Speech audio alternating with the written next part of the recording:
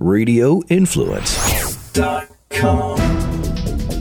This is Beyond the Badge on Radio Influence. A look inside the biggest and most controversial news stories you need to know now. One of the country's most relied upon law enforcement analysts, Vincent Hill. Hey, good evening and welcome to Beyond the Badge. Of course, I'm your host, Vincent Hill, and I personally want to thank you for joining me tonight, as you do each and every Tuesday right here on RadioInfluence.com. There's no place I'd rather be right now at this exact moment than right here with you, telling police issues, telling police cases, telling police stories from a police officer point of view, a police officer standpoint. And as you know, I've been pretty busy lately. I told you a few months ago I signed a deal with Ackerman Security to start doing some radio ads, some TV commercials for them. So this weekend I was out shooting a commercial out in the heat. It was very hot, of course. You know, Atlanta in the summertime, there's a reason they call it Hot Atlanta. But, you know, I really enjoyed it nonetheless. The things that we're doing, the final product that's going to come out of this, I think will be beneficial, not from a financial standpoint, in my pocket, but just a learning experience for homeowners and how to protect their families, keep them safe. I think is very beneficial because anytime you can show someone, hey, this is how you can protect your family, then I think you're doing a great thing because, of course, in policing, the number one job in policing is protecting and serving. And just because I'm not a police officer anymore doesn't mean I can't still protect. And if I can show someone how to protect their family, I'm still protecting nonetheless. So not only Ackerman is that going on, but last week, week before last, I was on Tucker Carlson on Fox News, Tucker Carlson Tonight. And a day or two after I was on, I got an email from vice president of a television production company called Hideout Movies, I believe. And he's the vice president of Unscripted Television. So he emailed me. He said, hey, he's looking to start a new police officer show, and he wanted me to assist on it, which, of course, I thought was great because I've always wanted to land an opportunity like this to be able to either produce, be the, I guess, quote-unquote talent or contribute to a real-life police show. So I called him up, and we started talking about it, and he mentioned, like Live PD, which comes on every Friday on A&E. He mentioned Cops. He mentioned a bunch of other police shows that we've all seen, right? So we've all seen the police show like Live PD or Cops, where it's just a camera guy, they're in the patrol car, and all they really do is show you the stuff where they're chasing bad guys around and guns are pulled out and there's car chases and everything like that. Well, that's been going on for 20, 25 years since Cops has been out. We've seen that, right? So I told him there's never been a police show. And of course, I was thinking a little bit of like Beyond the Badge. There's never been a police show where you actually show the human side of policing. Every police show out there just shows a police officer in uniform, again, in a patrol car, chasing a bad guy, fighting a suspect. That's all you ever see. But you don't see the real things that police go through. You don't see them taking their kid to daycare. You don't see them walking their kid to the bus when it could be their very last time they see their kid, which happened on the case I'm going to talk about here in a minute. You don't see those things. So I said, in order to really make this show worthwhile, you need to focus on that. So then he said, hey, I actually made the comment, there's even a difference of policing while black, especially while you're doing it in the black community. So he said, Vince, you're really on to something here. He said, why don't we focus on diverse officers and the issues and the things they go through while policing? And I said, I think you'll have a hit because not only is policing different than anything anybody else does. I can assure you, policing while black, especially in the black community, gives an entirely different spin on the things officers go through. And that's not even taking into account the personal part of an officer, like the arguments they get in with their spouses, the turning to drinking that they do, the taking the kids to the daycare. All of that stuff that makes a person human, people are not seeing.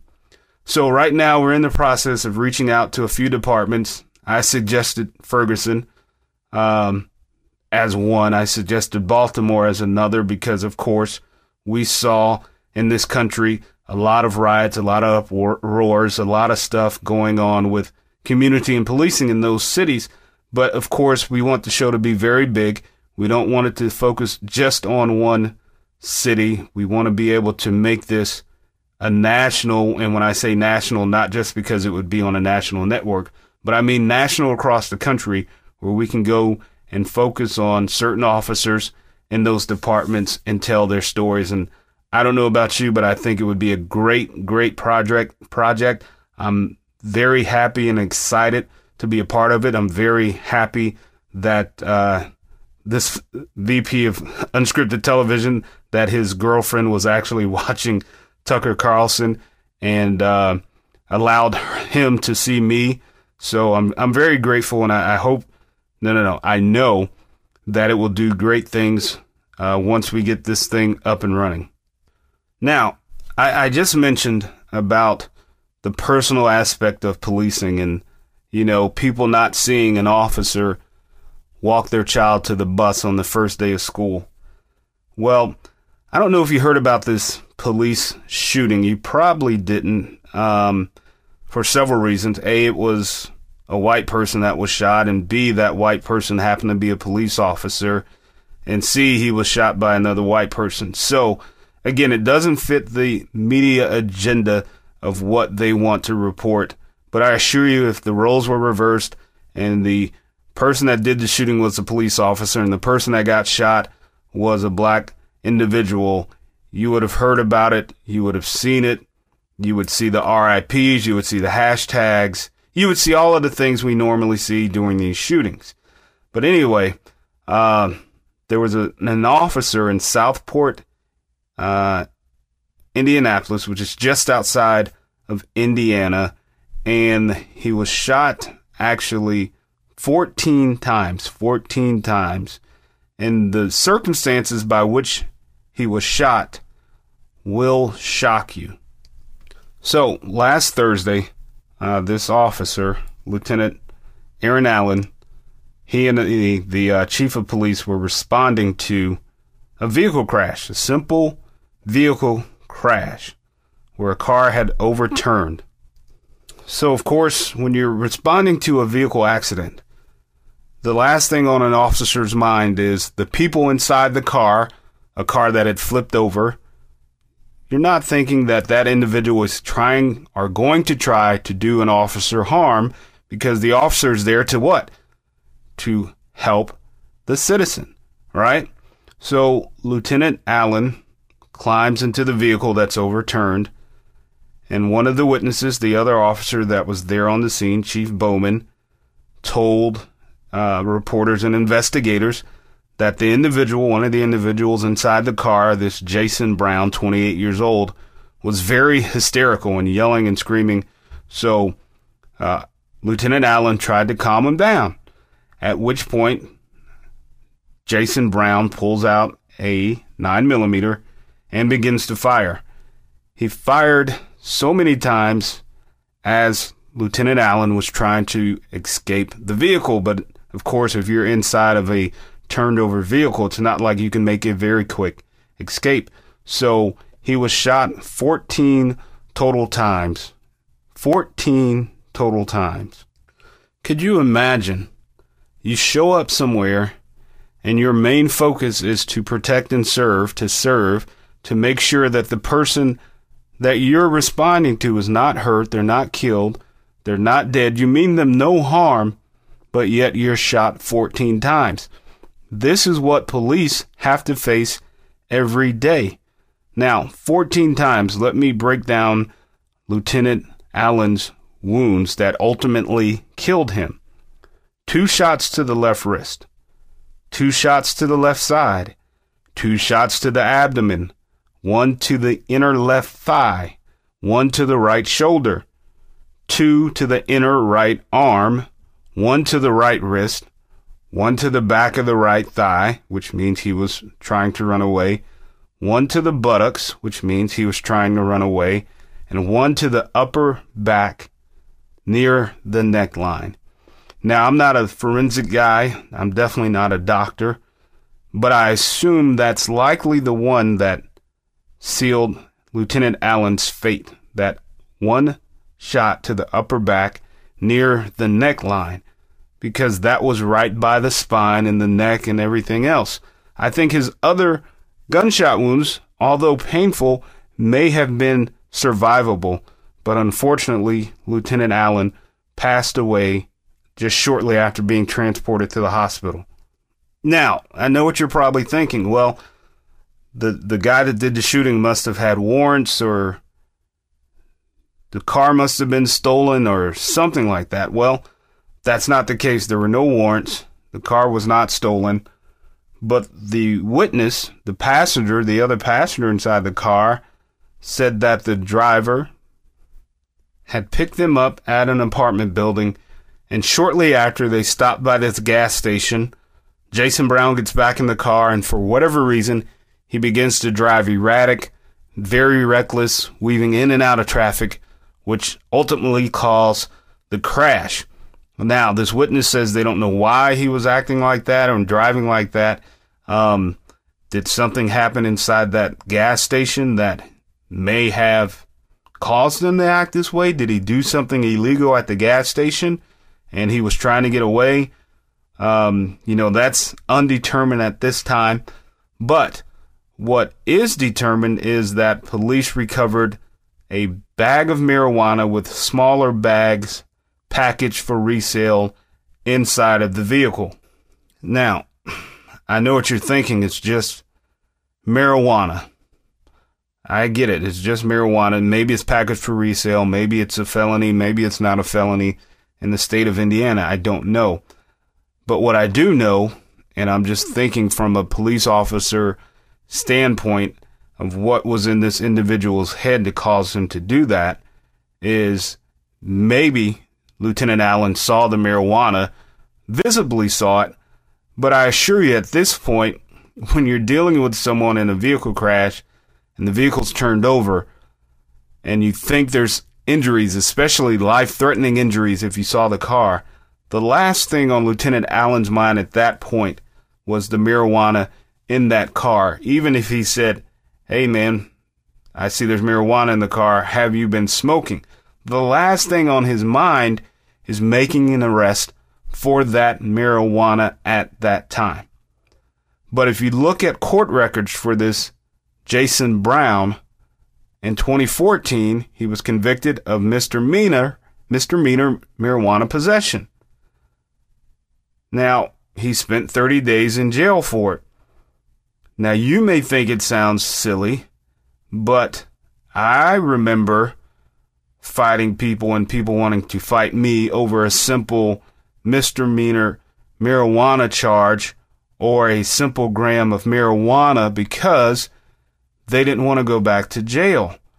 So it's not really unreasonable to believe that this Jason Brown, who had already spent 30 days in jail, who had a bag of marijuana that appeared to have other bags of marijuana packaged for resale, he didn't want to go back to jail.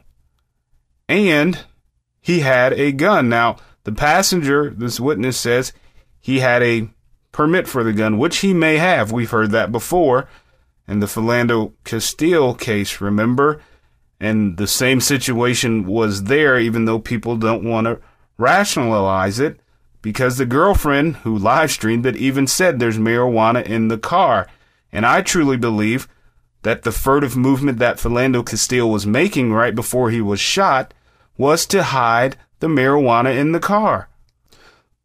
But I think there's even a little more to it than that, because, of course, Jason Brown's friends, of course, paint him as this shy and timid guy that wouldn't hurt a fly. You know, the stuff we've always heard, even in the Michael Brown cases and in the Freddie Gray cases. And really the only difference here is that Jason Brown is white and he's not black. But the scenario is the same. His friends are saying they're baffled because he wouldn't hurt a fly, and he was the Sunday school, go to church type of guy. He was a tattoo artist there in the city. He had a 3-year-old son with no extensive criminal history. He was, like I said, charged with the marijuana back in 2014, where he spent 30 days in jail. But if you look at his social media page, just like in many of the cases we've seen, like the Alton Sterling and everything else, he's standing there in some of his pictures with guns, and not just one gun. He's got 2 guns. And one of the pictures that I'm looking at right now, and if you Google him, you'll see the pictures. He's got 2 9mm with extended magazines out. You know, all of the stuff you see, and don't take this the wrong way, any of his family and friends that may be listening, all of the things you see from gangbangers and their social media accounts, this is what this Jason Brown was doing. Now, am I speculating that that had anything to do with the shooting? No. But let's be fair where we can. This is the same thing that people used in the Tamir Rice, the Trayvon Martin, and the Michael Brown case. There were pictures shown of them on Facebook and some, let's say, not church boy type poses. And it's the same thing here. Now, his friends are saying that wherever he stopped at before the gas station at these apartments, the Country Club apartments, wherever that is, I don't know, that something must have happened there to cause him to drive the way he did and act the way he did. Now, in my experience, when you stop at apartments that you don't usually live at, and if you're not picking up passengers, you may be in that complex to do illegal activity, i.e., purchase drugs. Now, let's add up the factors. Drugs were recovered in the vehicle. Now, again, I'm not speculating. Could it have been something inside that apartment that Jason Brown took, i.e., a drug, that caused him to act delusional, that caused him to drive the way he did, that caused him to see something else when that officer was in that car? It could be. I don't want to speculate. But what I do know is that Lieutenant Allen is no longer here. What I do know is that on that Thursday morning, Lieutenant Allen, and the last picture of Lieutenant Allen from his family is him walking his son to the bus stop for the first day of kindergarten. Think about this, and think about it for a few seconds. It was his son's first day of kindergarten, and it was the last day he ever spent with his father. The last time he saw him was getting on the bus. He never will see his father again on this side of the earth. Can you imagine how this kid's school year is going to go? Can you imagine how the first day of school will always feel for this little boy for the next 18, 20 plus years of his life? This is the day he lost his dad. The first day of kindergarten for kids is just supposed to be this big, fun, happy place. You're going to go learn a few colors. You may go learn a few letters and some numbers. But this kid lost his dad. Can you imagine that? No, you can't imagine it, because, again, most of us live in a world, we go to a job where we don't have to worry about those things. But for police in this country, every day, that's the reality of the job. For children across this country every day that are children to police officers, that's the reality of this job.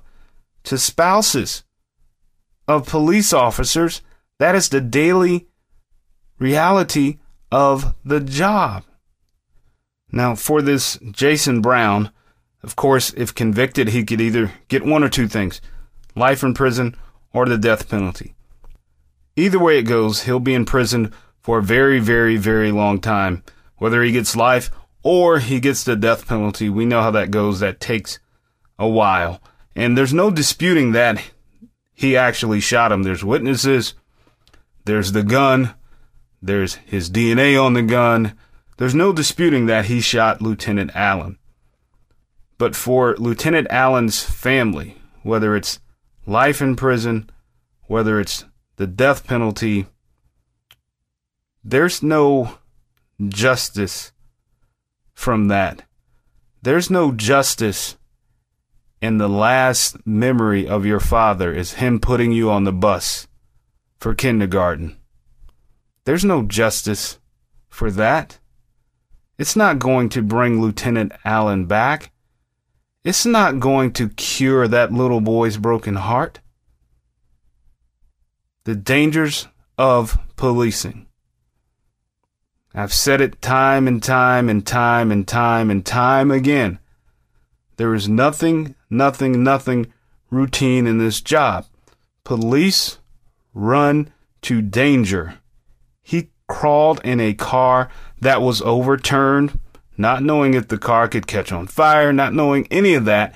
He just knew, Lieutenant Allen just knew that there were two individuals upside down, trapped in this car, and his main and only concern was their safety and to make sure they're okay. And what did it get him? Police run to danger just like they did in Dallas when a shooter was shooting at police. While police were getting everyone out of the way, all those people that were there to protest him, they were getting shot, but they ran to the danger. September 11th, police ran to the danger. That's what we do, and that's what police will continue to do. Because I guarantee you, and this story in the police world is pretty big. It's all over the police websites that are out there, and there's, articles about how to keep yourself safe in these situations after this shooting. But I assure you, I guarantee you, that any officer right now, contrary to what you may hear in the media about officers not being compassionate and not caring and not protecting and serving, I guarantee you, any officer right now in the exact same situation, if they saw an overturned vehicle with people inside that could be injured or killed, their first reaction is going to be to save that life. Because the men and women in blue or brown or green or whatever color their uniform is, the men and women in that job are the bravest men and women walking this country right now. One of the things I've said, and I said it last week on Fox, is policing is even harder than the military, because in the military, you don't have split-second decisions. You see the enemy downrange, you still have to get commands and orders from your battalion commander before you can take action. Even if that enemy is approaching you, you still have to get orders. In policing, the decisions you make in split seconds could either take a life, save a life, or cause you to lose your own life. There's no other job like that in the world. Oh, and for the record, Jason Brown was actually shot by police who were returning fire. There were two other officers and an off-duty officer that returned fire. Jason Brown was shot in the face and received, of course, non-life-threatening injuries, but that is the least of his worries. He actually had his initial court appearance today. I don't know the outcome of that, but I know he's facing, of course, murder charges and, of course, again, this is the least of his worries, the charge of the marijuana. But I'm sure at the end of the day, that case, that charge will be either dismissed totally, reduced, or whatever, because that really, to me, is a slap in the face compared to what he did to this officer. To me, to even charge him with the marijuana is kind of silly. I understand it has to be done because they recovered the marijuana there at the scene, and I'm sure we can tie the marijuana to him. But the bigger issue, of course, is the fact that he shot Lieutenant Allen 14 times for no apparent reason. I would really love to know what his thought process was when this happened. I pray that he doesn't try to plead insanity or some crap that will try to get him off. I mean, at the end of the day, you knew what you were doing when you shot 14 times. And when some of those shots are as Lieutenant Allen is retreating, you definitely knew what you were doing. So I hope that his attorneys don't try some ploy to make this less than what it was. He killed a law enforcement officer. More importantly than that, he killed the father of the little boy who started kindergarten that morning. He killed the father of the little boy who started kindergarten that morning. And although Lieutenant Allen had over 20 years law enforcement experience, 6 years on this department, I'm positive he would have traded that all in to watch his son grow up.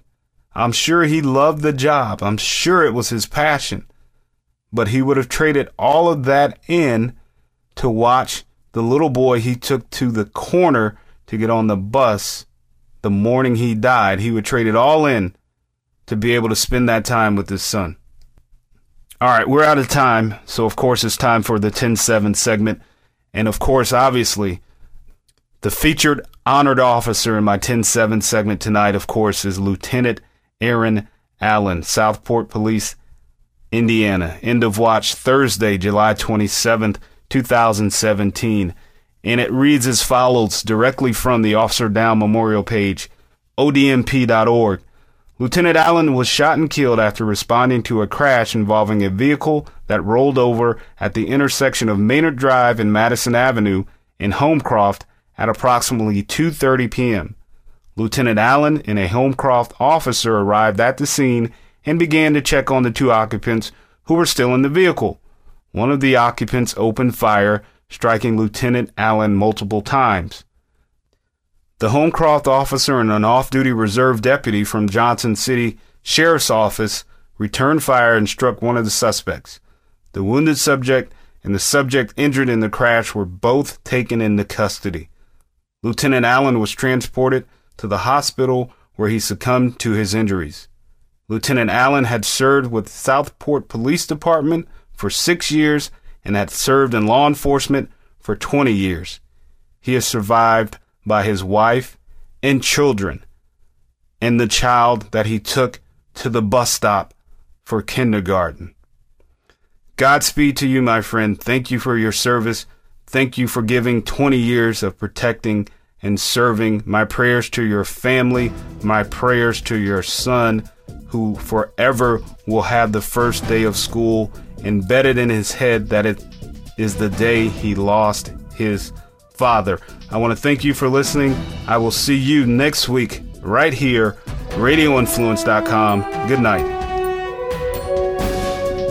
To continue the conversation, get updates on the show, and to find out when you can see him on television, follow Vincent on Twitter at Vincent Hill TV. That's at Vincent Hill TV. This has been Beyond the Badge on Radio Influence. This is an Ian Beckles Flavor in Your Ear Quick Fix on Radio Influence. I'm kind of new to this government thing. You know, having been born in Canada, I didn't grow up with Republican and Democrat. I couldn't give a rat's ass, to be honest with you, which one you are. I don't care. I look at different situations and I assess it as a human being, not as a Democrat or Republican. And sometimes that becomes inhuman at times because you got to figure everything. If you're a Donald Trump fan, you got to support everything Donald Trump does. And if you're a Donald Trump hater, you hate everything he does. How about look at every individual situation? Now, unfortunately for Donald Trump, his situation stays funky. I mean, other than the fact that he can't get along with anybody. Let's not even make it political. Let's just talk about as a person. He doesn't get along with anybody. And he never has. Even before he was a president, he didn't get along with anybody at all. Like, nobody wants to hang around with Donald Trump. And now people are fearing him, not because he's a powerful man, because he's just snitching on everybody. Like, he's the most powerful man in the world, and he's a snitch. If you're the most powerful man in the world, what do you need to snitch for? Why do you need to keep on bringing up Hillary Clinton for what? And he's just snitching on people. Now he's talking bad about Sessions, who we thought was one of the one dudes that had his back.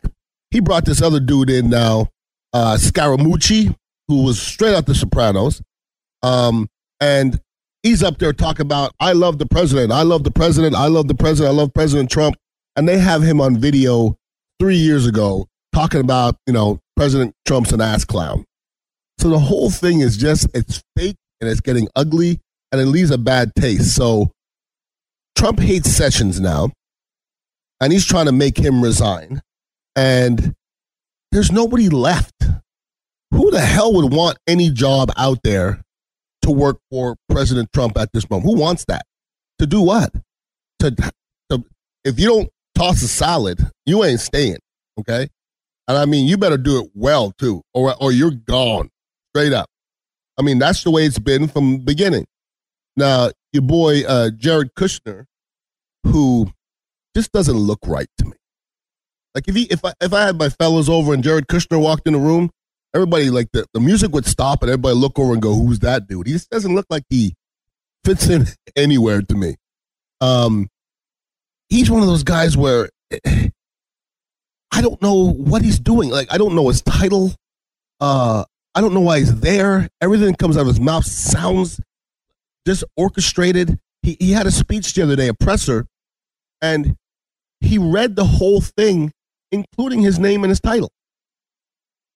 Like, he has to read his name and his title like a robot.